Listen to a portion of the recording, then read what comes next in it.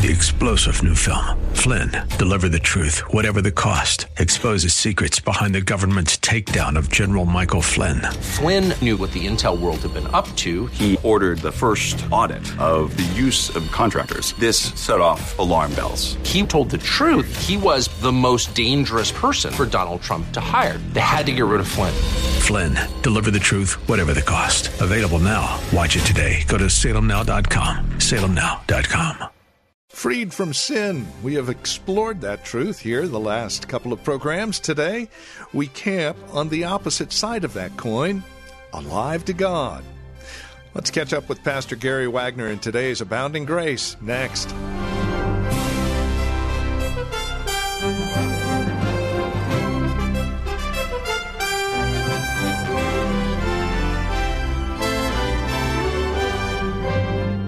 It is an amazing truth to be freed from sin, which means we are alive to God. What does it take to get us to be alive to God? And if we are alive to God because we're freed from sin, what were we beforehand? Well, these are questions we're answering this week here on Abounding Grace as we continue exploring Romans. We're in chapter 6, verses 1 through 14. Here's Pastor Gary Wagner and today's Abounding Grace. Alive to God. Verse 11, once again. Likewise, reckon ye also yourselves to be dead indeed unto sin, but alive unto God through Jesus Christ, our Lord. Nothing seems more impossible than that would be us. Dead indeed unto sin, but alive unto God. But Paul didn't know me. When we look at ourselves, there's so much corruption, so much lawlessness, and you think, so how can this be? This has to be a pious exaggeration. Maybe it's just a symbol, something that makes us think and give us encouragement for a few minutes. And Paul never tells us in these verses to look at ourselves. He never says, you look at your experience, you look at your reason, and figure out how this is true in you. Figure out how to make it mesh with your experience. This is the problem with a lot of Christian living today, both in theory and in practice. We want something that will explain why I am the way that I am, preferably so that I don't have to change too much.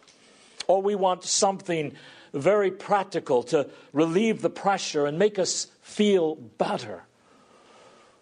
Well, the whole reason Christian living, piety, godliness, or whatever you would like to call it, has gone so astray in our day is because we've got the whole thing upside down. Instead of looking at ourselves and saying, well, this is my life and this is the way I am, so how does this Jesus and this gospel that's out there fit in with the way I am? And that's like trying to live in a burnout house and telling yourself that smoke and water damage and charred furniture and holes in the ceiling is normal. We are never supposed to begin with ourselves, looking at ourselves, contented with ourselves.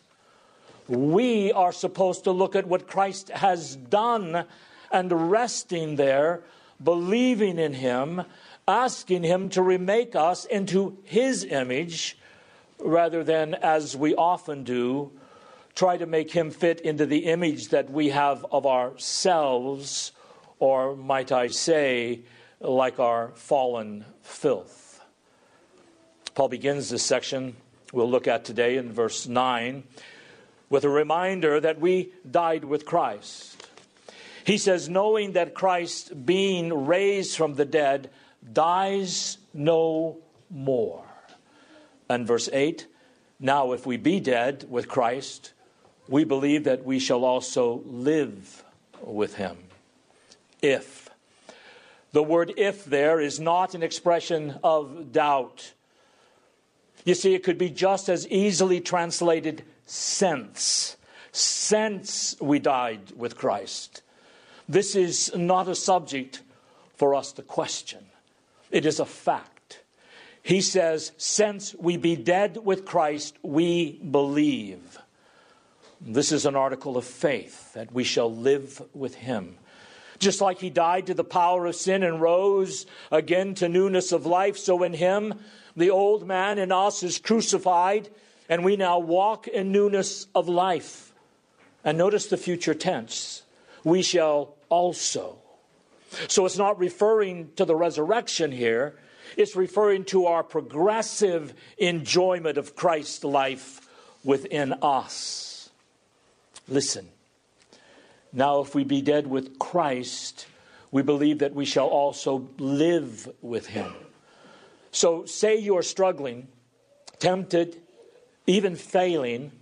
What are you supposed to do? You can spend a lot of time looking at your sin, but that, of course, is a profitless exercise. You can spend a lot of time looking at yourself, but there's nothing there except darkness. So what are you supposed to do? We are supposed to look at the victory that Christ has won for us. We are supposed to believe what Christ said he has done. I have put you in an intimate union with my Son. He died to sin. You have died to sin. Your old man has received a death blow in Christ, and Jesus rose to newness of life. And in him, you have new life. Believe this, says the apostle. He doesn't really tell us here to do anything with this. You know, when we have problems in our lives, one of the first things we think is, what do I need to do to fix it? A lot of us are programmed fixers. But some of the things in Scripture are just revealed to us to strike us down and to humble us, because God is the one who does the work. Now, that of course does not mean that we don't strive and that there is not effort on our part. But that effort can only be effectual, listen, if we look to Christ. It is his grace that has to strive in us. So when Paul says here, do you believe this? You've died with Christ. He rose, you have risen in him. And whether you feel it or not, whether you're struggling right now or not, if you believe in Jesus, this is true of you. You are a dead man to sin, man or woman. You are an alive to God person. You haven't experienced it yet in all of its richness, but beloved, the reality is there because of Christ. So already today, one very important point must be asked. Where does holiness come from? Is it guilt? No. Is it from I can do it? No. From my principles? No. Holiness comes from union with Christ in his death and in his resurrection. So, do you want to be holy? Then forget about yourself. And stop saying, I can't be holy. You just don't know my past. I don't care about your past. I don't care about my past. Yeah, but you don't know my circumstances. I don't care about your circumstances, friends, when it comes to this, because the whole reason holiness is stated in these terms is so that we will know it comes from the risen Son of God. So what are you supposed to do with that? Like Peter, you start racing across the water. I need Christ. I have no strength in myself. I am dead. I have been crucified with Christ, and I no longer live, but Christ lives in me. The life I live in the flesh, I live by faith in the Son of God who loved me and gave himself for me. Do you know where moral compromise comes from? Do you know where immorality in Christian congregations comes from? From doubt, from worry, gossip, bickering, fear, divisiveness, contentiousness. And they come from one place: Christlessness. Christlessness. And this puts upon each one of us who profess the name of Christ to ask, am I running to Him? Am I abiding in His Word? Am I clinging to Him because He's the only vine? He is the only source of our strength. Paul adds to this in verse 9. He says, knowing that Christ being raised from the dead. I love how he throws in the believing comment of knowing. You see, it's not just assumed here. Knowing, it is just assumed here, I'm sorry. Knowing that Christ being raised from the dead. That pretty much cuts off a large portion of the mainstream denominations, because to question or to spiritualize away the bodily resurrection of Jesus Christ is to deny His person. It is to rip out the heart of holiness and to overturn the entire Christian faith. The only reason that it is profitable for us to assemble here today is because we know that Christ is risen from the dead. Now notice, though, from this he draws something else. He says, dies no more. Death has no more dominion over him. You know, a lot of times death can be a little bit scary. It's not so much that I will die, but how is it going to happen? That's what bothers me. But we need to remember something about the Lord Jesus. Let's look at Revelation chapter 1, verse 18. When it comes to death, it says, He swallowed it. Notice what he says to John in verse 17 of Revelation 1. And when I saw Him, I fell at His feet as dead. And He laid His right hand upon me, saying unto me, fear not, I am the first and the last. I am He that liveth and was dead. And behold, I am alive forevermore. Amen. And I have the keys of hell and death. Jesus, the Son of God, died once, and on His belt is the death key. Are you afraid of the keys in your pocket? Have your keys ever terrified you once? No. So what does a key imply? A key implies authority and ownership. Jesus owns death. He swallowed it up. He took all of its fury. He exhausted all of its resources.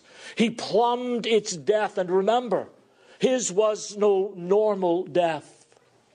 Strictly speaking, He took all the guilt, the misery, the sorrow, the curse, the corruption, the justice of God upon Himself. And He slew Himself. He bore the weight of this wrath of God. And He gave up the ghost. He will die no more. Why? Because the key of death is on His belt, and He owns it. Now, what does Paul draw from this book in Romans, back in Romans 6? Death has no more dominion over him. We will never die again. There is no more sin to atone for Jesus paid it all, and all to Him we owe. Notice verse 10. For in that He died to sin. He died to sin. Think of this with me. He died to its penalty, its curse, filth, all the damning effects you felt in your life. Have you ever felt any? He died to all of these. For all of God's people, for all times. Even more, He died to the wages of sin, a judicial death by the sword of divine justice. Now, through His whole life, He carried this. But notice there the little word in verse 10, once. It is a very crucial word. It means once for all, definitive. There was a moment suspended between heaven and earth when our Lord Jesus Christ took the full effects of our corruption. It says in 2 Corinthians that he became sin. He was made sin for us, and he took the fury of it. He took the wrath of it in some mysterious way that we will never be able to fathom.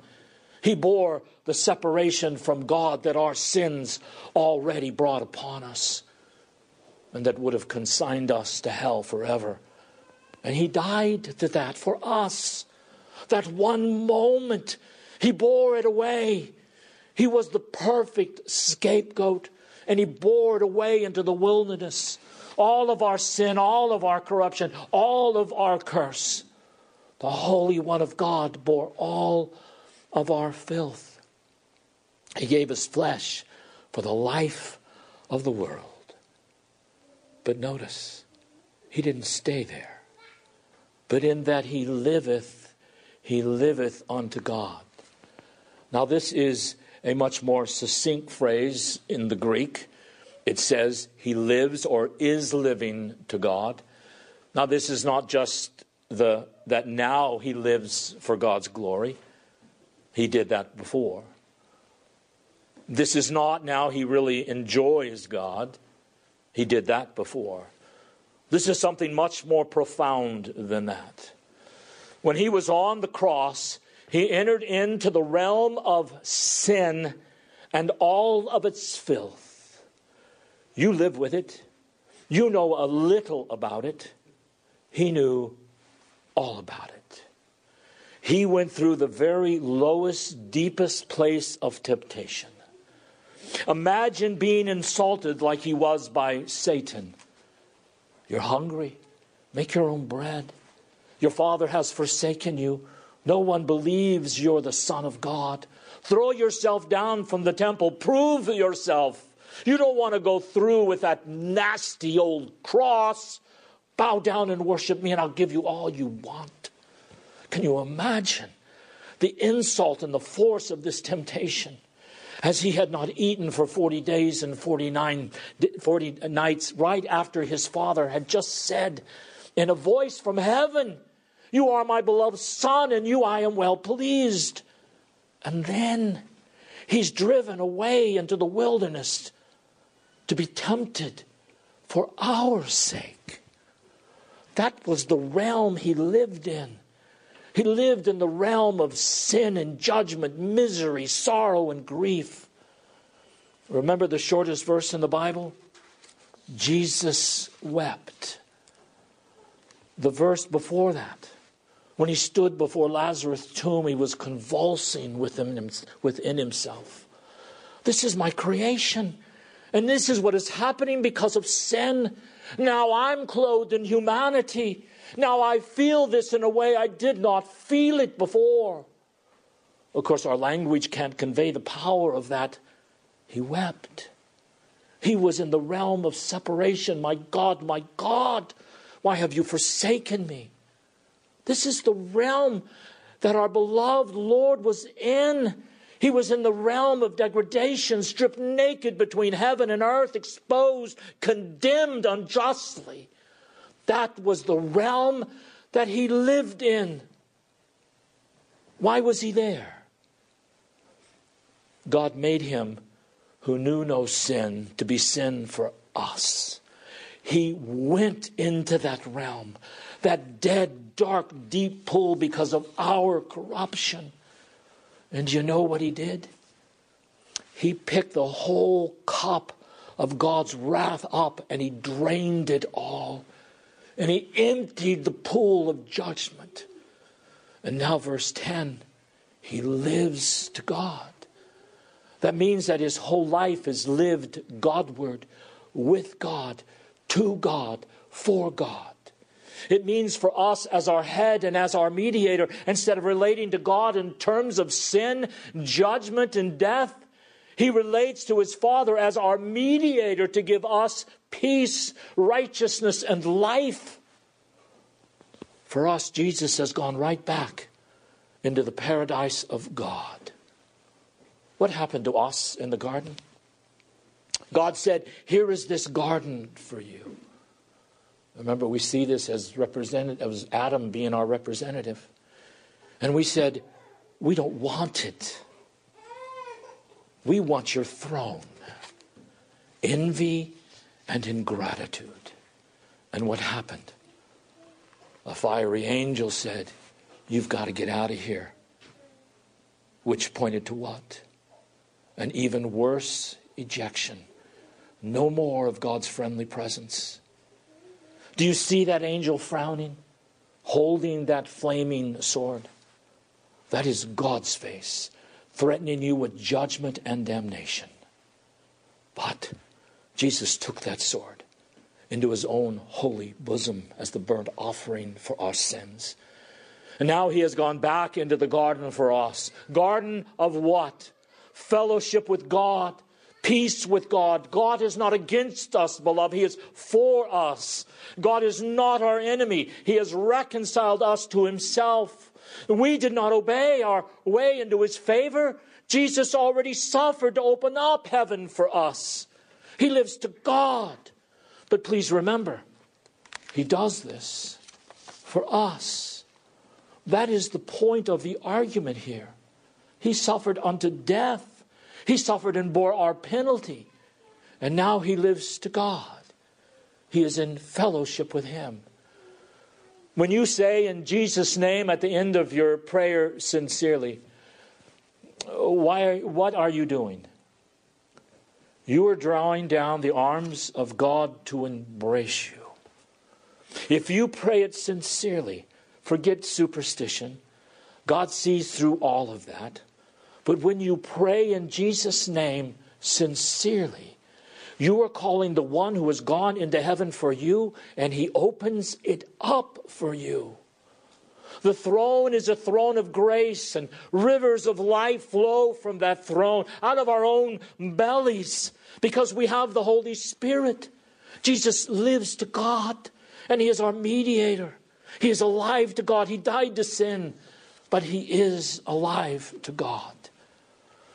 Now, for the first time in the whole letter, we are told to do something with all of this in verse 11.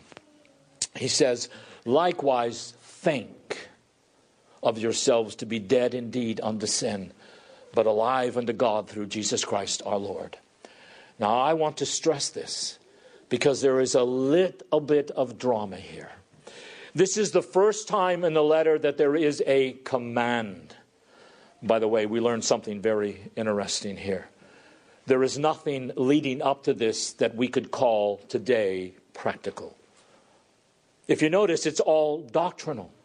And it is absolutely worthless to speak of practical, relevant Christianity unless you also speak of a doctrinal Christianity. You see, they go together. Think what happens if we say, we don't want doctrine. We just want practice. Well, guess what? Then you get the church in America in 2021, giddy, tossed to and fro by every wind of doctrine. Most of us in the church are ignorant of even the most basic teachings of Scripture because people say, I just want something relevant. And really the translation of that is, I just want something to make me feel good and feel close to God. Now, on the other hand, you better do something with all of that doctrine, because doctrine leads to practice. And if it doesn't, it just becomes cold and a source of pride. So it is both. It is doctrine and practice. And that'll bring us to the end of our time today here on Abounding Grace with our teacher and pastor Gary Wagner from Reformed Heritage Church in San Jose. Thank you for joining us today. It's our hope and prayer that we've been able to encourage you in Christ and stimulate your walk in him. To address questions, comments, prayer requests, or concerns, please call or write to us. We'd love to talk with you. 408-866-5607 is our phone number, 408-866-5607. You're also welcome to visit our website. Drop us an email when you do, reformedheritage.org. Real simple, reformedheritage.org. A lot of information there about who we are. We would invite you again to stop by, reformedheritage.org. Or if you're writing to us, the address is PMB, Post Mailbox 402, and the address is 1484 Pollard Road, Los Gatos, California, 95032. That address can be found on our website, reformedheritage.org, or again, simply call 408-866-5607. Copies of today's program are just $5. Mention today's date and we'll get a CD out to you. And please remember that we are listener-supported, which means when you link arms with us financially, we're able to continue the ministry here on this station. It's a great way to study God's Word together, isn't it? And we'd love to continue to do so. Would you prayerfully consider how God might be leading you to partner with us? We'd love to hear from you. Again, won't you call 408-866-5607 or reformedheritage.org. Sunday services, by the way, if you'd like to join us, are 2 in the afternoon. We're located at Lone Hill Church, 5055 Lone Hill Road in Los Gatos. Directions can be found at our website, reformedheritage.org. Again, Sunday services are at 2 p.m. Further information can be found again at reformedheritage.org or by calling 408-866-5607. Thank you for joining us. Until next time, God bless.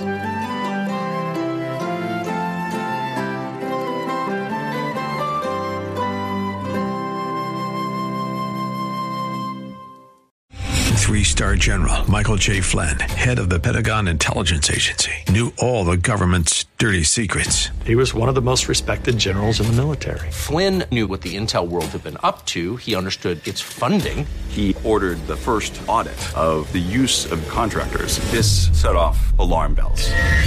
The explosive new documentary, Flynn, Deliver the Truth, Whatever the Cost, uncovers the facts behind this scandal. Flynn told the truth. He was the most dangerous person for Donald Trump to hire. I find out the worst enemy that I'm going to face in my life is right here in America. They took my assessment and they wanted me to change it. And I was like, I'm not changing it. They had to get rid of Flynn. With in-depth interviews, archival footage, and never-before-seen personal records of the man behind the headlines. I just felt like I was drowning. Flynn, Deliver the Truth, Whatever the Cost. Available now. Watch it today. Go to salemnow.com. salemnow.com.